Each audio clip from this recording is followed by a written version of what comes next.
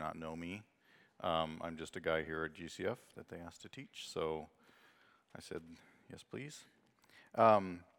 This morning we're going to be continuing through Galatians, covering another section of Paul's argument, 4:21 through 5:1. If you guys don't mind, let's turn there and read it first, just to kind of start building it in our mind, getting a context. So Galatians 4:21 through 5:1, it says, "Tell me, you who desire to be under the law, do you not listen to the law? For it is written that Abraham had 2 sons, one by a slave woman and one by a free woman. But the son of the slave was born according to the flesh, while the son of the free woman was born through promise. Now this may be interpreted allegorically. These women are 2 covenants. One is from Mount Sinai, bearing children for slavery. She is Hagar. Now Hagar is Mount Sinai in Arabia. She corresponds to the present Jerusalem, for she is in slavery with her children. But the Jerusalem above is free, and she is our mother. For it is written, 'Rejoice, O barren one who does not bear. Break forth and cry aloud, you who are not in labor. For the children of the desolate one will be more than those of the one who has a husband.' Now you, brothers, like Isaac, are children of promise. But just as at that time he who was born according to the flesh persecuted him who was born according to the Spirit, so also it is now. But what does the Scripture say? 'Cast out the slave woman and her son, for the son of the slave woman shall not inherit with the son of the free woman. So, brothers, we are not children of the slave, but of the free woman. For freedom Christ has set us free. Stand firm, therefore, and do not submit again to a yoke of slavery.'" So let's pray and ask God for his help this morning. Lord, we thank you for, again, this opportunity to gather and to read and to desire to understand your word here. We thank you that it teaches us what is true and we can trust it. Thank you that your Spirit changes us through your word. I pray that that would happen this morning as we understand it more and more, as we understand your law and the promises you have made, and what life in the Spirit is supposed to be like and what it is not. I pray that you would help us to see these things. Send your Spirit to help us. In your name we pray. Amen. So this section that we're reading now, we're gonna read before to get us a little bit better of a context. It is part of a broader argument that Paul has been making since chapter 3, verse 6, and it concludes here in 5:1. Paul's using biblical arguments to counter the false teaching of the Judaizers here.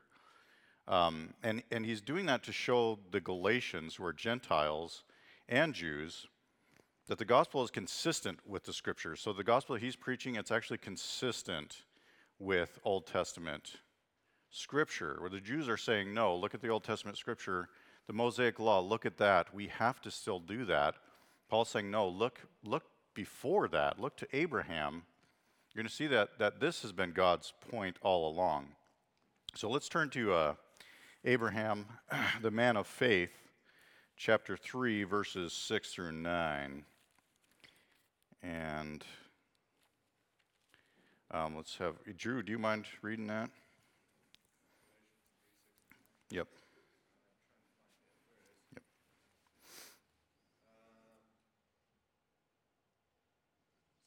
Okay. Just as Abraham believed God, and it was counted to him as righteousness. Know then that it is those of faith who are the sons of Abraham. And the scripture, foreseeing that God would justify the Gentiles by faith, preached the gospel beforehand to Abraham, saying, "In you shall all the nations be blessed." So then, those who are of faith are blessed along with Abraham, the man of faith. Okay, so you see how this is fitting into Paul's argument. Why bring up Abraham? First of all, I guess would be, let's start thinking kind of critically about this. What's the point of it? It seems like he's kind of dropped in the conversation here about receiving the Spirit through faith and not works of the law. Why is Abraham brought in to the argument, to the conversation? He's the father of Israel. Yeah. And can you like elaborate on that? Because that's, yeah. Well, he's the one that God chose. God called Abraham to leave, go to the land of Canaan. Yep. And as the father, Father of the promise. yep, exactly, as a father of the Jews, if the Jews are the children of the promise, Abraham is their father. That's how that works. The promise came through Abraham, and his children are the ones that inherit. There's an inheritance mindset here again that, as I stated maybe a couple of weeks ago, my mind just does not work this way. I don't think about inheritance as often. I think about works more than anything else. But with the Jews and with God's economy, inheritance is everything. Whose son you are is everything. Everything's tied to that. And so his point here is Abraham's the one who believed God, and God credited righteousness to him. Righteousness came through faith, and Gentiles that are justified by faith as Abraham's children. Okay, so this is mind-blowing, right? Because Gentiles are not Jews. Okay, let's continue. 10 through 14, because there's another scriptural example here. What's that? Yes, still in 3, sorry. 3, 10 through 14. Steve, do you want to read that?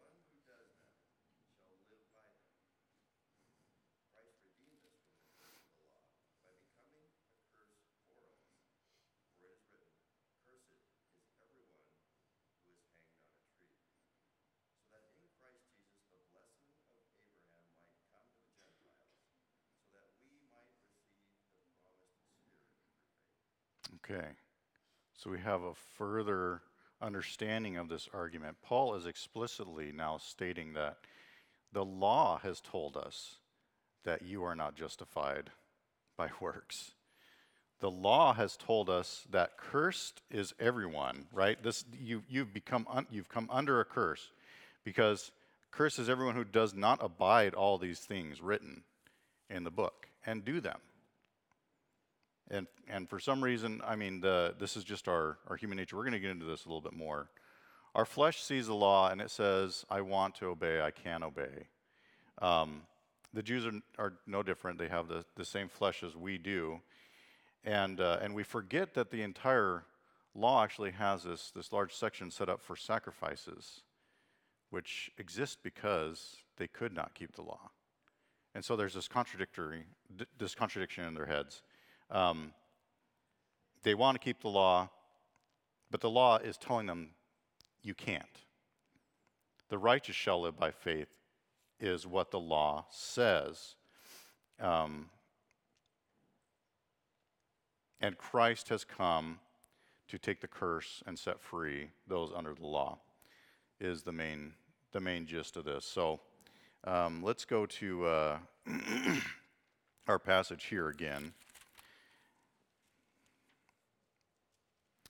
And start reading at 21. And let's read the whole thing again, just to get it in our heads. Em, would you read that? Tell me, you who desire to be under the law, do you not listen to the law?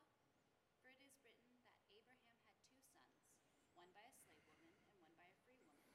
But the son of the slave was born according to the flesh, while the son of the free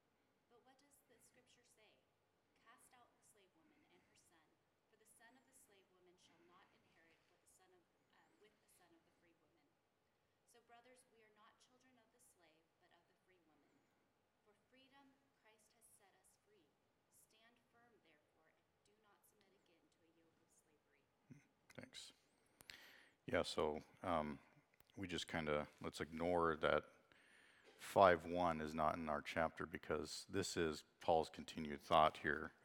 And if you're like me, your brain kind of breaks them apart, but I have to just hide the number, and it helps. Exactly. Yeah, chapter and verse. They're helpful. When the guy was writing a verse. Yeah, so again, let's think about the greater context of Galatians. A couple reoccurring themes have happened so far, and they're going to help us to understand the themes that Paul's using now. So I just wrote down a couple of them. There's been kind of these dichotomies or antithesis of like spirit and flesh, promise and law, faith and works. What else? What else do you guys think of from our study so far?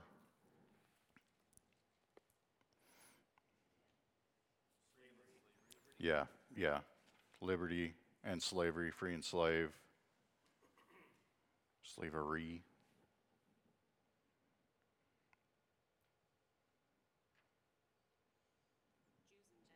Okay, Jews and Gentiles, that's a big one here. That's kind of the whole point of the argument, the whole reason of it, for it. Okay. Yeah.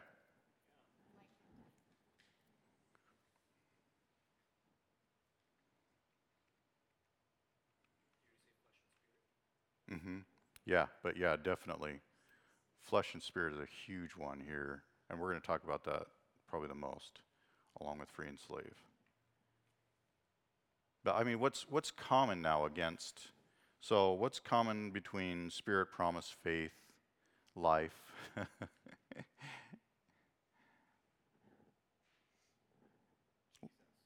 Okay. Good. I mean, you see that relationship that Paul is drawing on this side. It's like if it's a ledger, it's heavily weighted. On the other side is flesh, law, works, death. Like that's it just seems like the argument is like, how could you ever choose this if you have this kind of a deal, right? I mean, and that's, I think Paul again has over and over again exclaimed, I'm so just completely surprised that you guys have left the gospel.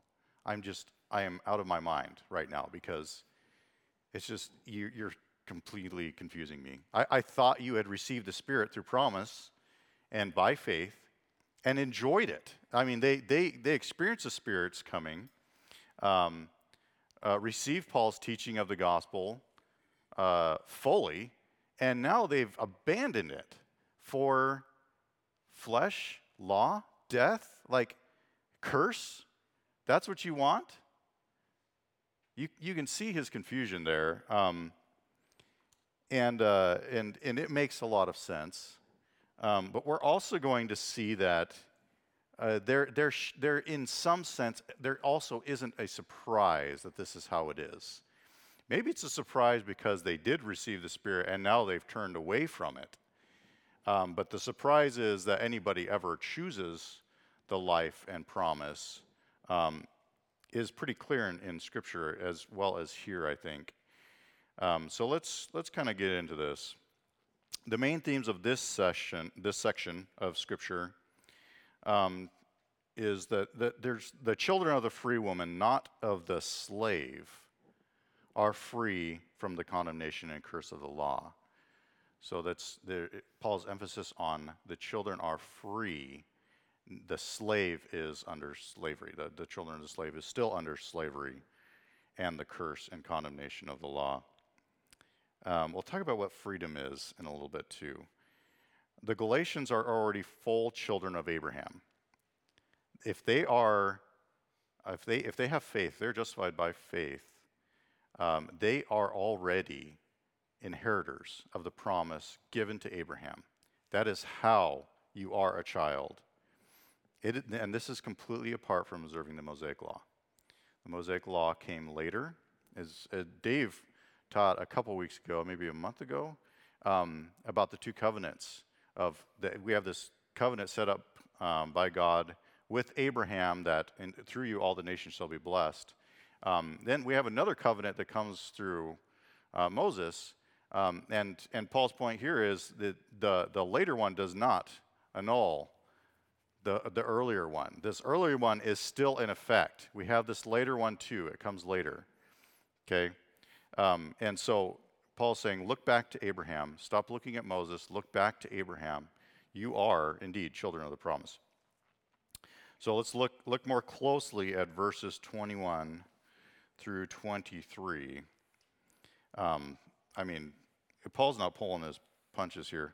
Tell me, you who desire to be under the law, do you not listen to the law? Can you just feel he's condescending to them and being a little sarcastic and snarky. That's okay. For it is written that Abraham had two sons, one by a slave woman and one by a free woman. But the son of the slave was born according to the flesh, while the son of the free woman was born through promise. Okay, so what's he saying? If you are so bent on following the law, don't you even listen to it? Is kind of the idea here that he's putting forward. So why is he using this kind of snarky language, I guess, with them?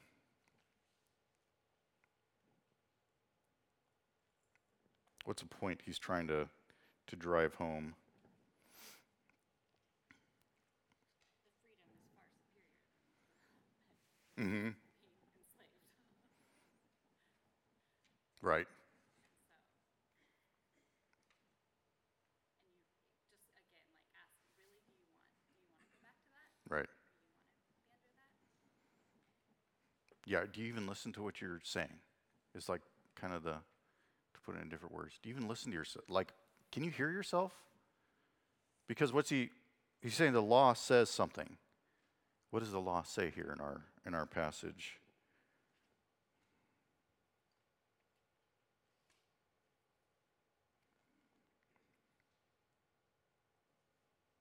It's a little obscured.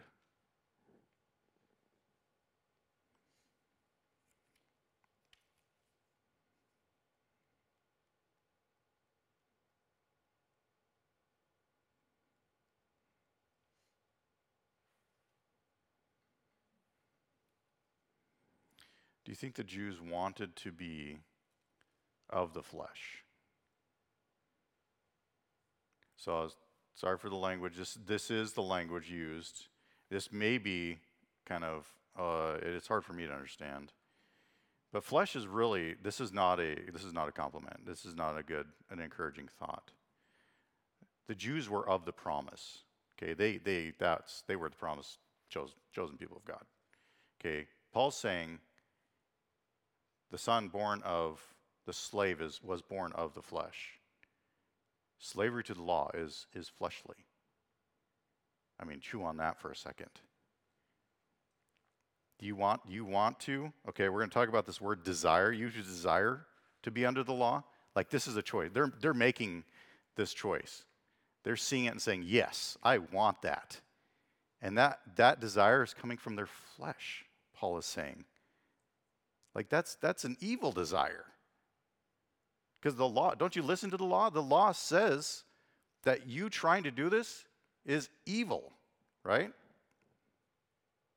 Instead, freedom comes through freedom from the law, freedom from condemnation and the curse of the law comes through promise. Promise. This isn't what you did. This has nothing to do with obeying the Mosaic law. This is a promise given to Abraham and through Abraham and the conduit of faith to you. It's nothing that you do. Let's read the Genesis account because I think it's so helpful in order to understand. When you guys think of the gospel, sorry, I'm a little bit of a rabbit trail guy. When you think of the gospel, do you think Abraham? Is that what immediately pops into your head? I think Abraham. No, we don't. And you know why? I think. Yeah. We're Gentiles. Like, anybody Jewish here? Anybody Jewish descent? Yeah, so none of us, right? None of us have thought of like God's work in the sense of our culture and our background as Abraham. We are just disconnected from this. So are the Galatians. So we're in a good place. Some of the Galatians. We're in a good place. We can identify with them, right? So Paul is saying, no, listen, in order for you to understand this, we need to go back to Abraham because this is incredibly important. This wasn't a new idea of God's to include the Gentiles into this life-giving promise as inheritors. This has been the idea all along, all the way back to Adam, in fact. But Abraham is where it starts to get fleshed out a little bit. So let's go to Genesis 15. We're going to jump in the middle because there's more before this even. And I'm going to read verses 1 through 6 to you. So the heading on it says God's covenant with Abraham. And it says, after these things, the word of the Lord came to Abram in a vision. Fear not, Abram. I am your shield. Your reward shall be very great. But Abram said, O Lord God, what will you give me? For I continue childless, and the heir of my house is Eliezer of Damascus. And Abram said, behold, you have given me no offspring, and a member of my household shall be my heir. And behold, the word of the Lord came to him. This man shall not be your heir. Your very own son shall be your heir. And he brought him outside and looked, and said, look towards heaven, and number the stars if you are able to number them. Then he said to him, so shall your offspring be. And he believed the Lord, and he counted it to him as righteousness. Okay, Abram, early Abraham, the name change is even significant, is childless. He doesn't have any children. And we learned earlier that Sarai, his wife, is barren. She can't have kids. God is saying, I'm going to bless you greatly. And Abraham says, in kind of a rhetorical way, what could you give me? I don't have any children. Right? And again, like descendants. What could you do for me? Abraham's not thinking just of himself, but of his progeny. Eliezer of Damascus, it's just this other guy that I'm related to, he's going to inherit everything. And the Lord says, no, your son is going to inherit this. You're going to have a son. And your children are going to be as numerous as the stars in the sky. So, again, this is like, from Abraham's point of view, this is impossible. There's just no way this is going to happen, right? But he believes God. He believes that that's what he says is going to happen. And God credits him with righteousness for his faith. Okay, now over to 16, 1 through 4. Now Sarai, Abram's wife, had borne him no children. She had a female Egyptian servant whose name was Hagar. And Sarai said to Abraham, behold now, the Lord has prevented me from bearing children. The irony is thick. Go in to my servant, and it may be that I shall obtain children by her. And Abram listened to the voice of Sarai. So after Abram had lived 10 years in the land of Canaan, Sarai, Abram's wife, took Hagar the Egyptian, her servant, and gave her to Abram, her husband, as a wife. And he went into Hagar, and she conceived. And when she saw she had conceived, she looked with contempt on her mistress. And Sarai said to Abram, may the wrong done to me be on you. I gave my servant to your embrace, and when she saw that she had conceived, she looked on me with contempt. May the Lord judge between you and me. But Abram said to Sarai, behold, your servant is in your power. Do to her as you please. Then Sarai dealt harshly with her, and she fled from her. Okay, so very, very interesting here. Abram still doesn't have a kid. This is 10 years later of the promise, right? He believes God is going to do this. Doesn't have a child. Sarai says, look, I'm going to give you my slave. She's a slave. right? She has no choice here. And maybe she'll bear children for us. This is the way things get done here down on earth, unfortunately. Over and over again, this is just how we act, right? God said this, and it's been a really long time. I think I should do something about that, right? That's basically just, that's what goes on in my head at least. 17:15 through 19. And God said to Abraham, his name is changed from the father of many to the father of nations. Okay, so that is extremely important. Abraham is now the father of nations, not just a nation. As for Sarai, your wife, you shall not call her name Sarai, but Sarah shall be her name. I will bless her, and moreover, I will give you a son by her. I will bless her, and she shall become nations. Kings of people shall come from her. Okay, so what's shocking about that? We're still just talking about the Jews, aren't we? Right? The Jewish people thought we're the people of God. And he's talking about kings and nations. Okay. Very important. Then Abraham fell on his face, okay, and laughed and said to himself, shall a child be born to a man who is 100 years old? Shall Sarah, who is 90 years old, bear a child? These are legitimate questions, right? And Abraham said to God, oh, that Ishmael might live before you, the son born to him through Hagar. God said, no, but Sarah, your wife, shall bear you a son. This is going to happen through Sarah. And you shall call his name Isaac. I will establish my covenant with him as an everlasting covenant for his offspring after him. As for Ishmael, I have heard you. Behold, I have blessed him and will make him fruitful and multiply him greatly. So Ishmael isn't left out here. There's still something that happens with him. But God is clearly saying, listen, I know you have a son. His name is Ishmael. It is not going to happen through him. The son I'm going to give you, and Sarah is the son of the promise. Okay. Some clear distinctions here. Hopefully this is helping to form this idea in our heads. Why Paul is talking about this right now. We have a free woman and we have a slave. Sarah's free, Hagar is a slave. Abraham has received the promise from God that from him all nations shall be blessed. Okay, and the inheritance of Abram's descendant is going to be the entire world. These are the promises that all of us want to hear. Basically, we're holding on to. This is life. This is what God is promising Abraham. And Abraham is working out of his flesh along with Sarah. Abram and Sarai are working out of their flesh to produce this son because they want it so badly. And it comes through Hagar, a slave, and that son, a slave as well, because it's born of a slave, okay, continues in slavery, and his children after him are of the flesh and in slavery.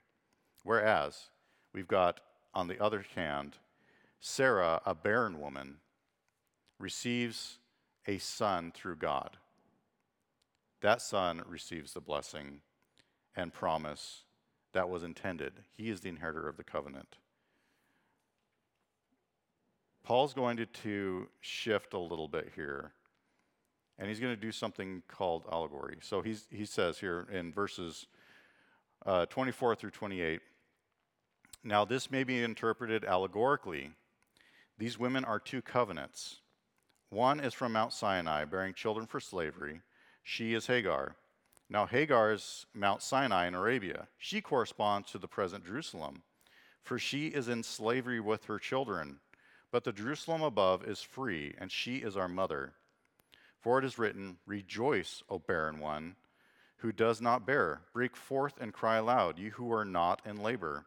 For the children of the desolate one will be more than those of the one who has a husband. Now you, brothers, like Isaac, are children of the promise. So, what's an allegory? Like, what did he just do with this story? These were real people. This is a historical event that actually took place.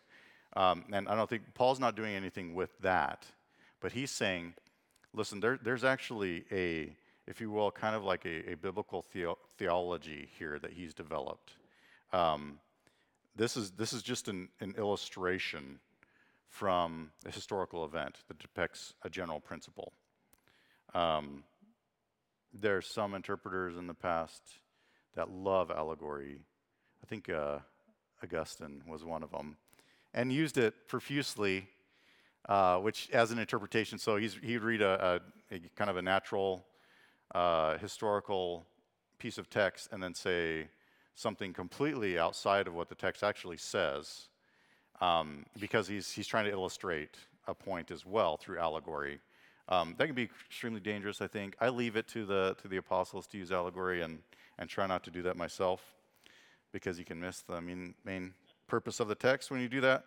But we're going to let Paul do it because he is inspired by the Holy Spirit, and try to understand, like, what is this that he's trying to explain? What's the general principle? So again, let's look at some of the contrast illustrated here in his allegory. So he's got, on the one hand, a slave woman, Ishmael, according to the flesh, Hagar, slavery, present Jerusalem, persecuting. I mean, this is, again, it's almost like he's stacking the deck. On the other hand, free woman, Isaac, through promise, Sarah, freedom, Jerusalem above, persecuted. If you guys had to take a stab at it, what is the general principle that Paul's trying to teach here through allegory?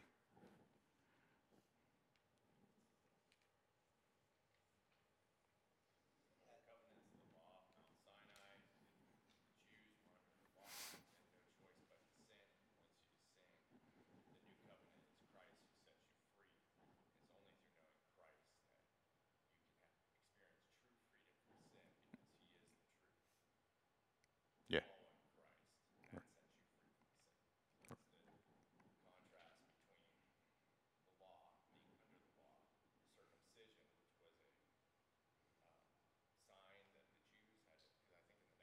Mm-hmm.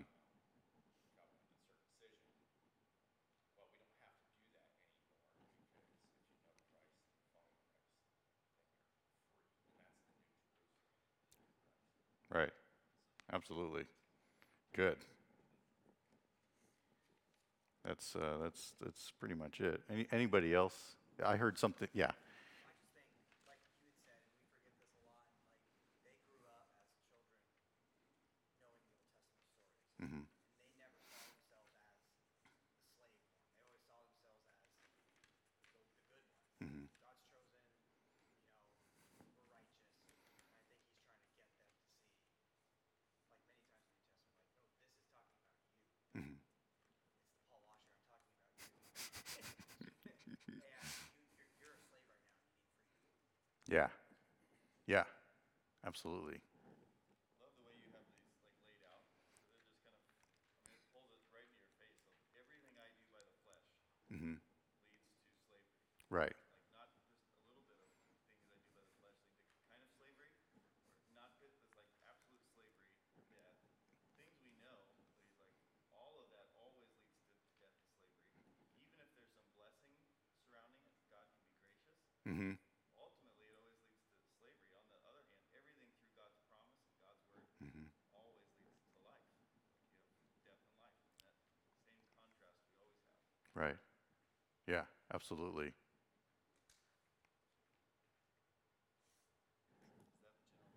Yeah. Yeah. Absolutely. Yeah. Exactly. I mean, it's pretty clear there, huh? Yeah, Hagar as a slave bore children for slavery. So Hagar, it says that the scripture actually bears children for slavery in the sense of the scripture meaning the law of God, that those under the law are slaves. remember again the example of the guardian. Paul is using that human example to try to get the Galatians' mind around this concept of you think that there's a Hasidic a Jewish saying, the more Torah, the more life, which at face value, like there's parts of me that just wants to agree with that so much, because there is so much good out of the law is good, righteous, and true, right? There is life in the law, but that idea that we can get life from the law is misplaced. That is wrong. Rather, the law is a guardian. It is actually, and it's not just like a nice guardian, like a nanny or the French au pair, yeah. That was you in the back, huh? Yeah, that's French-speaking Belgium. Okay. No. This is a harsh master over you. You are not doing anything that you want to do. It is going to control you, and you can't wait until you are out from under this guy or girl, right? The guardian is your slave master, and you are that guardian's slave. You just don't have any rights underneath. Same idea. Under the law, you are a slave. You don't get to do what you want, because what you want is actually evil. It is going to punish you for doing what you want, in fact. That's the idea here. Hagar is the slave. Underneath this, bearing children for slavery. The scriptures also, the law, bearing children for slavery. The quoted here, Galatians 3:22, the scriptures imprisoned everything under sin. Imprisoned them under sin. So this is a slave. They're not free. So that the promise by faith in Jesus Christ might be given to those who believe. Okay, starting to get an understanding here. The Jerusalem above, Sarah, as a free woman, okay, remember Sarah was not the slave, is every believer's mother. Rejoice, O barren one who does not bear. Who do you think that, given the context that Paul's talking about, who's the barren one?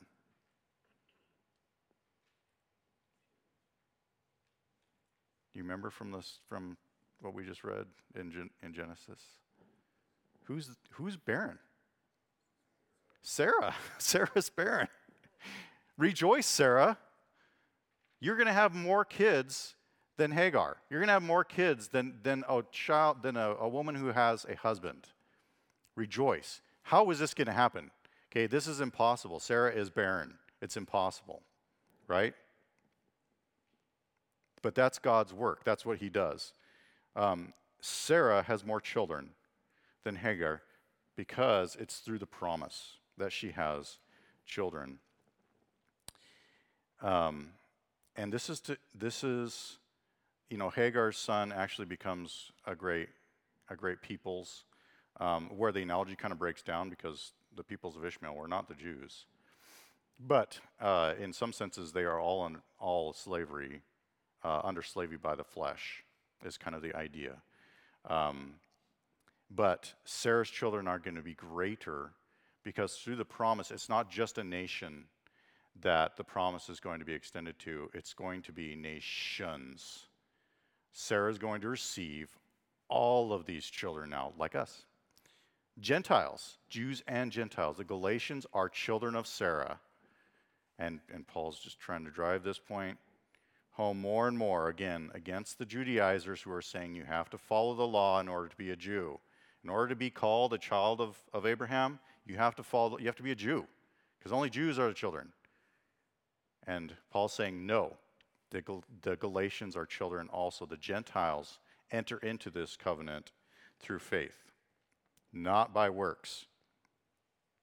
In fact, the works keep you in slavery, okay? Isaac and the Galatians, he says here, they're both children. They're brothers. They're brothers with Isaac through the promise. Let's keep moving. I got to get moving. Verses 29 through 31.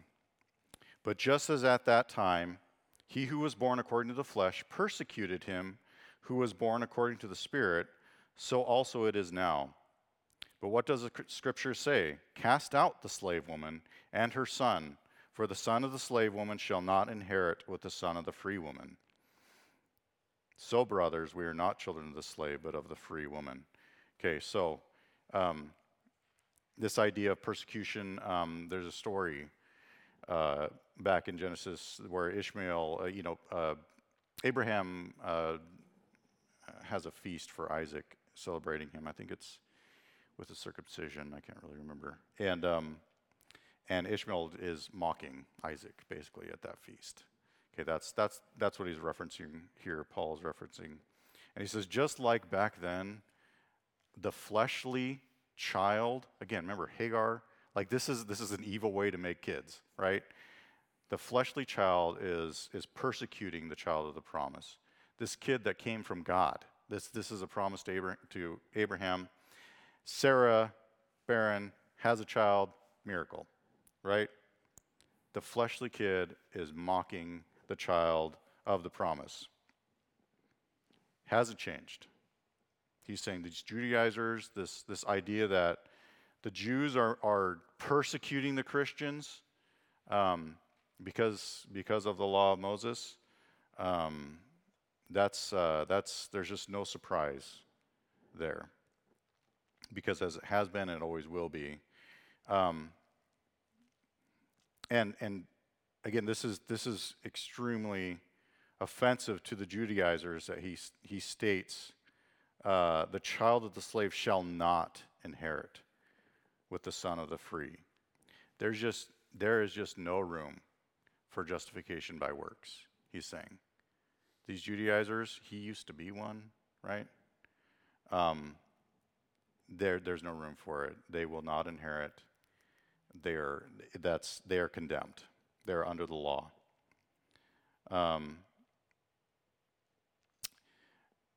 The next verse, for freedom Christ has set us free. Freedom from slavery and condemnation of the curse was Christ's intent. That was his work. And he's trying to get them to see that. Stand firm, therefore, and do not submit again to a yoke of slavery. So, we get to application here, and that's what I'm going to spend the rest of our time on. This is the so what. What is he telling the Gentile, or Gentile and Jewish Galatians? Listen, it's not through works of the law. If you go back to that, Christ will be of no value to you. He's going to say later on here. Why? Why is he so bothered by this? I mean, he's cursing people, telling them to emasculate themselves over this issue. Like, why? Okay, if I were to read Corinthians again, I think we brought this up a couple times. Like, if I read 1 Corinthians, I think that church is really screwed up. Like, they've got all sorts of nastiness going on. This is like very sinful behavior in the church of Corinth. But that's not how Paul talks to the Corinthian church. And understanding this point gives that a lot of credibility. I understand the reason why now. Because here, this idea of freedom in Christ, it is the gospel. Like that is the foundation of our belief. If we stray from that, we are no longer Christian. That we are no longer under grace. We are under the law. And if you remain under the law, there's only one end of the law, and that is condemnation and curse. You will only go that way. The church in Corinth, they were using their freedom in the gospel to do whatever they wanted. Paul says, and this is shocking to me, it is worse for you to want to be righteous through works than to do whatever you want and believe the gospel. That should kind of jar us a little bit. That is not an excuse to go do whatever we want. But it does, like, oh, I had those here and here. They instead are, this is terrible. Justification by works, this is terrible. if I try to justify myself before God, like this, that's worse than me just doing whatever I want and believing the gospel. So my mind is being changed here, and heart too. Is this making sense? Like, I'm sorry for talking so much. I actually intended to be a little more conversation.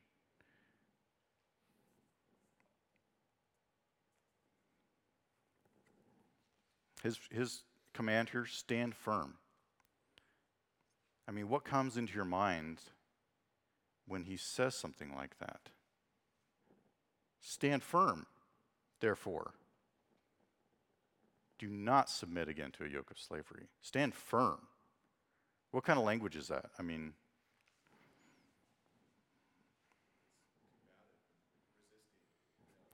picture a guy standing there in front of a mob when you say stand. He is relying on the truth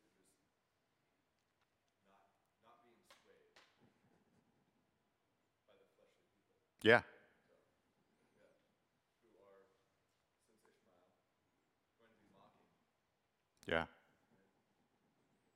And these fleshly people, like we want to think of them as like evil, as in the sense of immoral and indecent and all those kinds of things. The fleshly people here are legalists.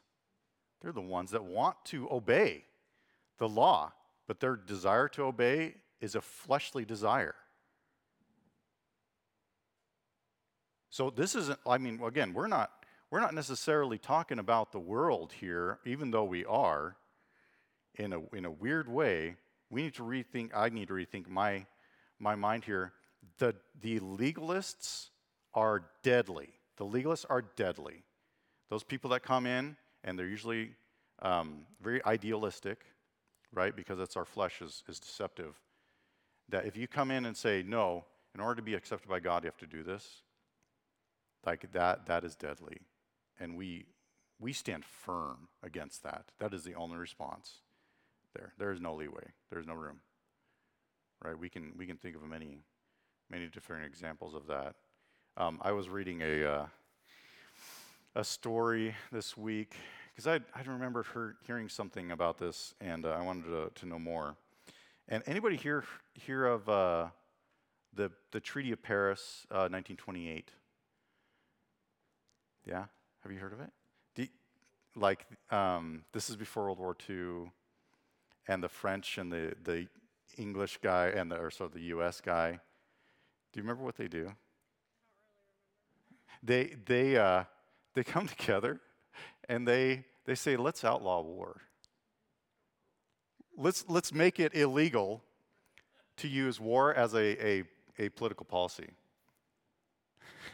And they get like a ton of countries to sign this pact with them. 1928. Okay, this is after the First World War, but you know what's coming. Who's on that list? Germany, Japan, like what happens just years after, and that's why this law, this pact is mocked. A lot of people try, and I think it's probably this idealist mentality, try to say, no, there was some good that came from it or whatever, but the idea is just like, that's just ridiculous. How could you ever think that bringing a law in will change human behavior like that, right? I mean, there's just, that's at the heart of what we're talking about here. That's legalism, and it's ridiculous. It really is ridiculous. We want to obey, we can't. We just can't. And it's evil to think that you can. Okay? Yeah. Yeah. Yeah. Good.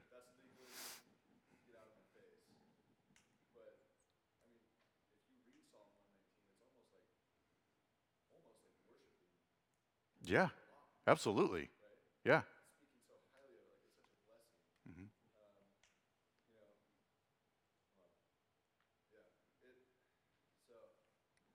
That's a great point, Drew. Yeah, exactly. Antinomianism is like, yeah, that the pendulum will swing to that side for you here. And you say that the law is wrong, like the law is bad. And Paul says, no, the law is holy, righteous, and good. The commandment, but weakened by the flesh, what it could not do, weakened by the flesh. Okay, that's what's at stake here. We don't read this, think legalism, and say, okay, I don't want God's law. We say, I can't do it. The flesh, that this desire to try to justify myself, that's evil. That's just an evil, wicked desire because it removes promise, right? Yeah.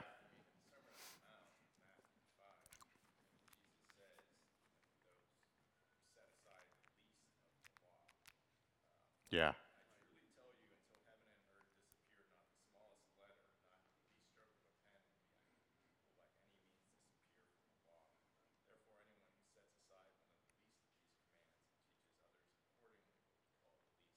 Yeah.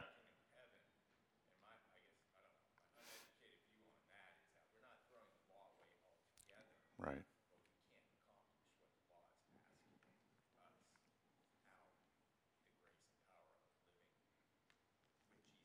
Right. Right. Hmm.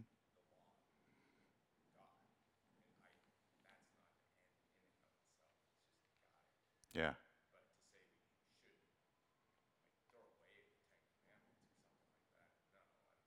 Hmm.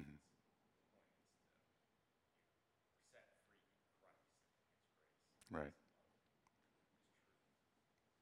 Exactly. This holy, righteous, and good law that only condemns us because of our flesh, we are set free from that.